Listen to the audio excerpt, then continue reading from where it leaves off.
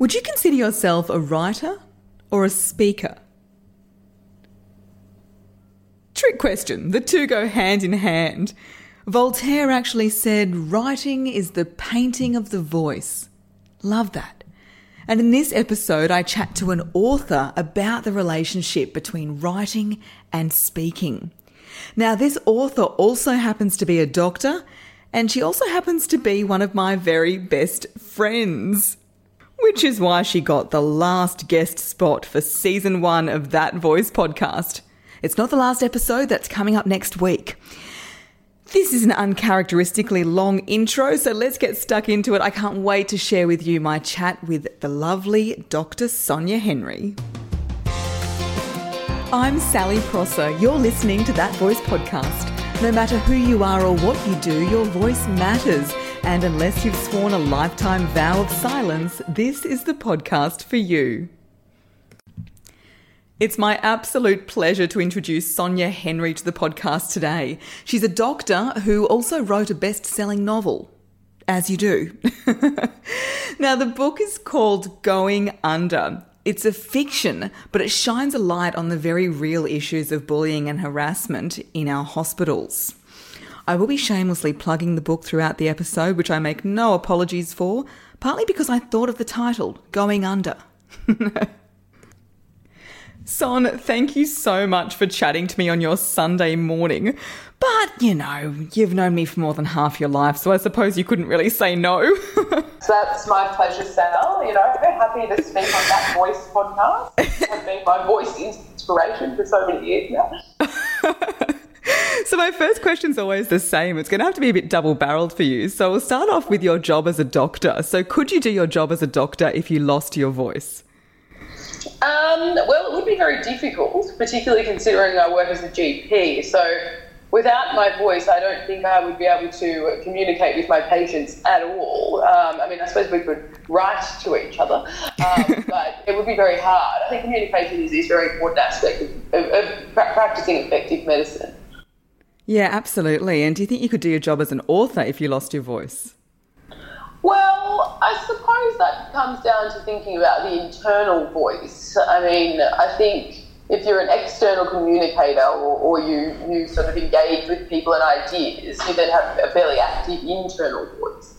So I suppose without my either of those, no, I wouldn't be able to write because, you know, as a writer, you're always thinking about things. So just this morning I was talking to my housemate about ideas I have for my next book and throwing them around. And it's those conversations that really help you decide, you know, all of a sudden where a narrative arc is going to go. You know? So, yeah, I think you definitely need your voice. Yeah, absolutely. I'm thinking of calling this episode something about the writer's voice. Because that's a good title, actually, because there's this idea of when you write, you don't need to speak. But actually, I do a lot of speaking about ideas and that kind of thing, which is very helpful, I think, to formulate, you know, storylines. Sonia's book is called Going Under. It's an amazing read. It's very, very funny.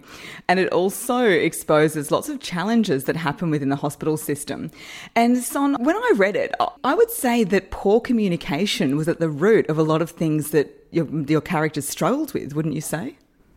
Oh, definitely. Yeah. I think that communication is often lacking, or effective communication is really lacking inside hospitals.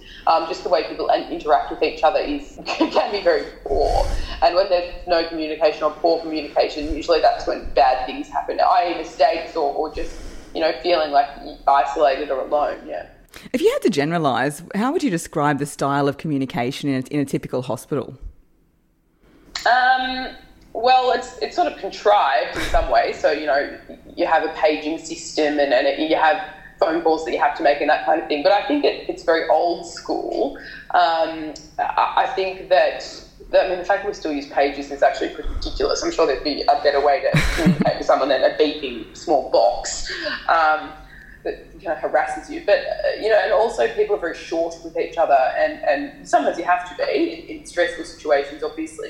But generally, I think someone said to me about my book, I can't believe people still communicate with each other like that in an environment like a hospital. And I thought, well, yeah, I mean, I guess when you're stressed and when you're busy and what happens, communication breaks down and then bad things happen from that.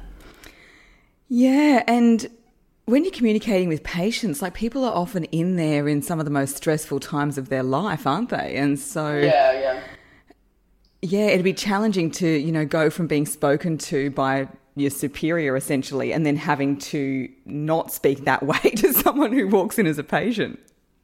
Yeah, I mean, they have all these acronyms and things that doctors are meant to learn, like how to break bad news, you know, and how to do this and how to do that. But in the end, I just think that, you know, naturally we just need to be a lot kinder and nicer to each other, and communication may stem from that. I don't really think I need an acronym how to speak appropriately to a patient or a colleague, but unfortunately we're still in that vein of thinking, sadly.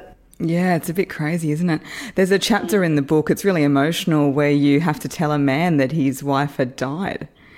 And yeah. How do you prepare yourself to deliver such difficult news, and often to people that you don't know?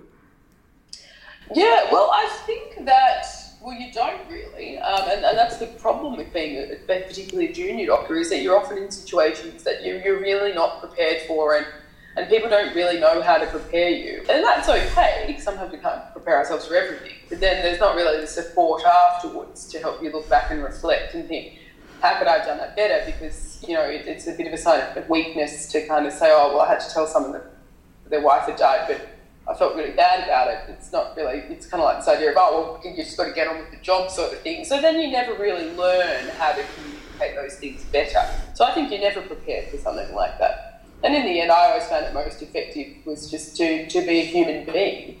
And that way you could interact with someone else on the basis of, you know, your mutual humanity rather than the doctor-patient kind of interaction, I guess.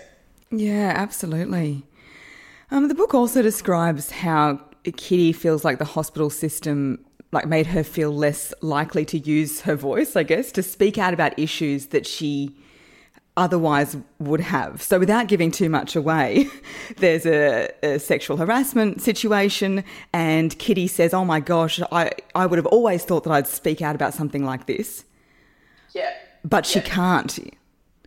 Yes, that's true. And I think when you, and this is across the board with life generally or other workplaces or scenarios, whatever, when you're in situations where certain people have lots of power and you know, you don't have much power, I think that's when you lose your ability to speak out or, you know, literally use your voice, you know, as you would say.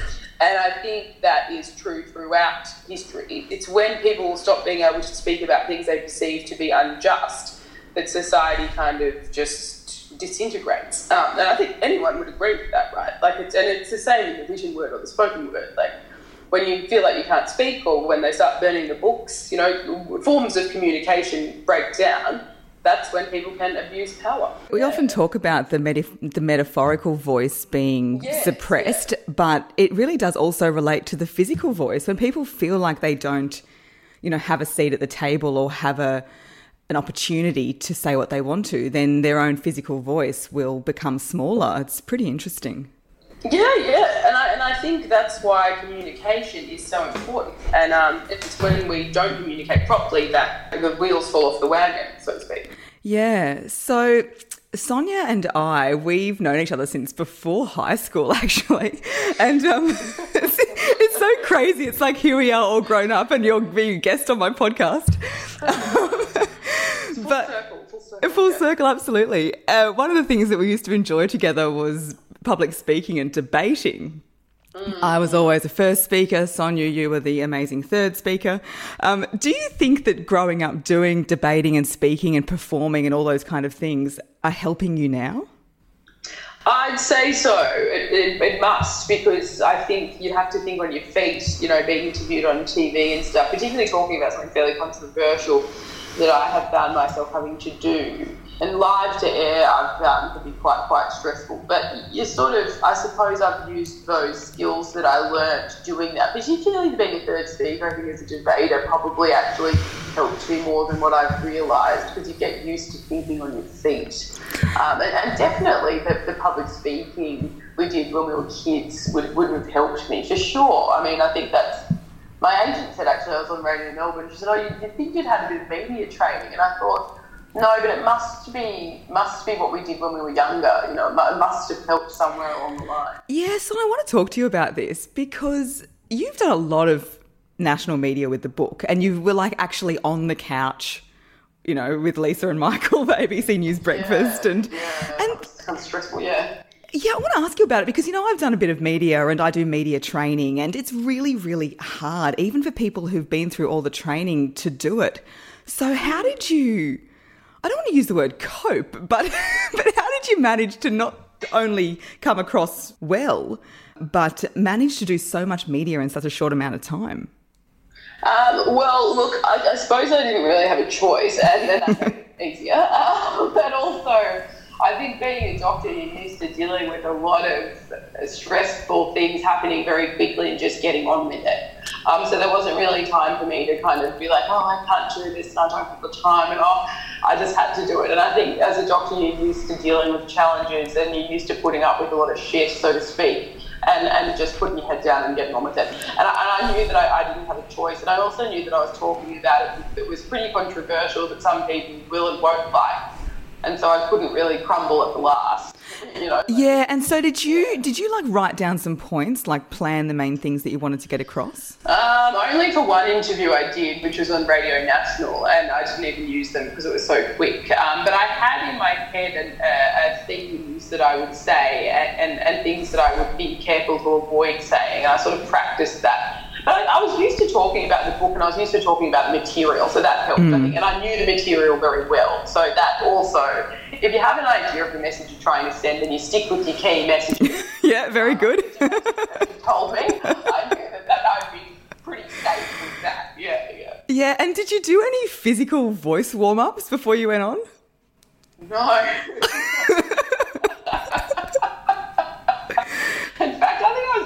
My first radio interview was after my book launch, so I was incredibly hungover. I was thinking, I'm not going to sound very good, but anyway, I got through it. I know. I remember thinking that night, like we were all pretty enjoying ourselves, and I'm thinking, oh my God, there's no way I could do national media the next day. Yeah, but yeah, look, I haven't missed I did a radio interview for ABC Radio Perth last week. And I'm doing a few talks and stuff, but I haven't really missed the media coverage, of course. It was quite intense, and you feel very under scrutiny, and yeah, I think it'd be different if I was writing about just my fictional book about, you know, whatever, but because I was writing about something in the field I still work in, it was quite stressful. Yeah, but the thing is, I suppose if it wasn't a bit controversial, it wouldn't have garnered the attention in the first place, so it's a bit of a catch-22. So it's a bit of a double-edged sword. Yeah. You have to just take what you can get. Yeah, exactly. And I hear that a sequel's in the works. Well, yeah, I'm writing another one, but I think I'm going to divert from the path. I think I want to go much more fictional. I'm become interested in historical fiction, and I think that I was saying to someone the other day, I'm a bit sick of medicine and writing and talking about it at the moment. So it'll be good for me, I think, as a writer to explore an entirely new genre and challenge myself a bit more. So, yeah, I think my agent's a bit disappointed she wants a sequel, but I think I would like to try something different. Yeah, well, I guess, you know, it's up to you. You're the beholder of the pen. You can write whatever you like. That's it, and you are the purveyor of the voice. You know, I think there's that whole idea of self-actualisation and then realising the reason why I write is because I like writing. I don't write because I want to please or meet expectations. I've been doing that my whole life. So then when you want to sit down with your laptop or your pen or whatever, you want to just write what comes from your soul, I think. Yeah, and I really like that. I do a lot of work with the inner voice. I say, you know, your real voice is a megaphone for your inner voice. And the confidence always comes from within and the content comes from within. Yeah, I think that's very true. But you have to know yourself enough to be able to do that. And yeah, no, it's been good. Yes, and that's one of the greatest challenges in life, isn't it? To know oneself. Yes, absolutely, Sally, as we often discuss. Son, thank you so much. Is there anything else you wanted to add? No. Aside from the fact I think you're doing great with the podcast and the voice coaching, and I really enjoyed that night together at the Kennedy Awards when I saw you present. I'd like people to know that I'm also a very good filmer. I'm often your go-to videographer. Yes, if anyone's seen that video on my socials, I'm in the overly sparkly, a little bit saucy dress, standing on stage. The shaky camera. And I've got two versions. I've got the professional version, but the original version was filmed by the one and only Sonia Henry. So thank you, listeners. Sounds been great. I've really enjoyed the interview. Awesome. Well, thank you so much, Sonia, for joining That Voice podcast. Thanks, Sal. Look forward to speaking soon.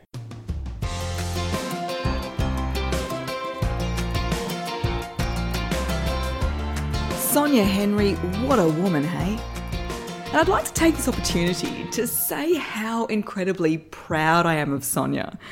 I mean, not just getting through medicine and writing the incredible book, but she is the best friend, always there with a bottle of wine to debrief any of life's problems, and we all know how important those people are in our lives, right? I don't want this to come across like a whinge, because I do think society's changing. However, I still feel we're quicker and more enthusiastically ready to celebrate engagements and weddings and baby showers than we are to celebrate things that take actual skill, dare I say. So let me take this opportunity to give a big shout out to all the people, especially the women out there, building businesses, writing books, killing it at their career. You're awesome. And in my opinion, these achievements need to be celebrated as much as any of the social milestones. I have so many incredible clients, and I always tell them how incredible and amazing they are, and they're shocked to hear it. I know we're not the best at taking compliments, but I also think we're not the best at giving compliments. So if you know someone out there doing something amazing, tell them. It just might be the thing they need to hear to put a smile on their face or to give them the confidence to keep going. And if you're one of those women and you're having a bad day, then just give me a call. It's a hidden service. It's like a dial a compliment. You ring me up and I will just shower you in all the amazing stuff that you need to hear and that you should be hearing more often. Now, my next item on the agenda is to apologise for the less than ideal audio quality on that episode. I'm still trying to work out the best system to do interviews, but don't worry, I will have it sorted out for you by season 2. The other thing I've got sorted out is my website. Can you believe it's finally up? So if you head to www.sallyprosser.com.au, you won't just get an under construction page, you will get a whole bunch of information about who I am and what I do. Also, if you head to www.thatvoicepodcast.com, it will take you straight to all of the past episodes. And because you're one of my favourite people listening to this podcast, I was hoping you could help me out. If you're on the website and you notice a broken link or a typo or anything else that just looks a bit weird, please let me know, because I built it myself and there are bound to be mistakes. So just let me know and I'll do my best to fix them for you. So next week is the final episode of season 1 of That Voice podcast, which is very exciting. I've really enjoyed making this season and I really hope you've enjoyed it too. Because it's getting up so close to Christmas, I thought I'd share a couple of tips for how you can look after your voice amid all the drinking and the eating and the belting out of Mariah Carey, All I Want for Christmas Is You. Because, during this time, even though we want to have a great time, and I'm not a wowser, it's hard to find a picture of me on social media without a wine in my hand. But in saying that, we do want to look after our voices so they're there for us, not just so we can have great conversations with all our friends and family, but so we can head into the new year feeling good, feeling strong, and feeling in full voice. I hope to see you next week. Thanks for listening to That Voice podcast. For more information, head to the podcast page, www.thatvoicepodcast.com.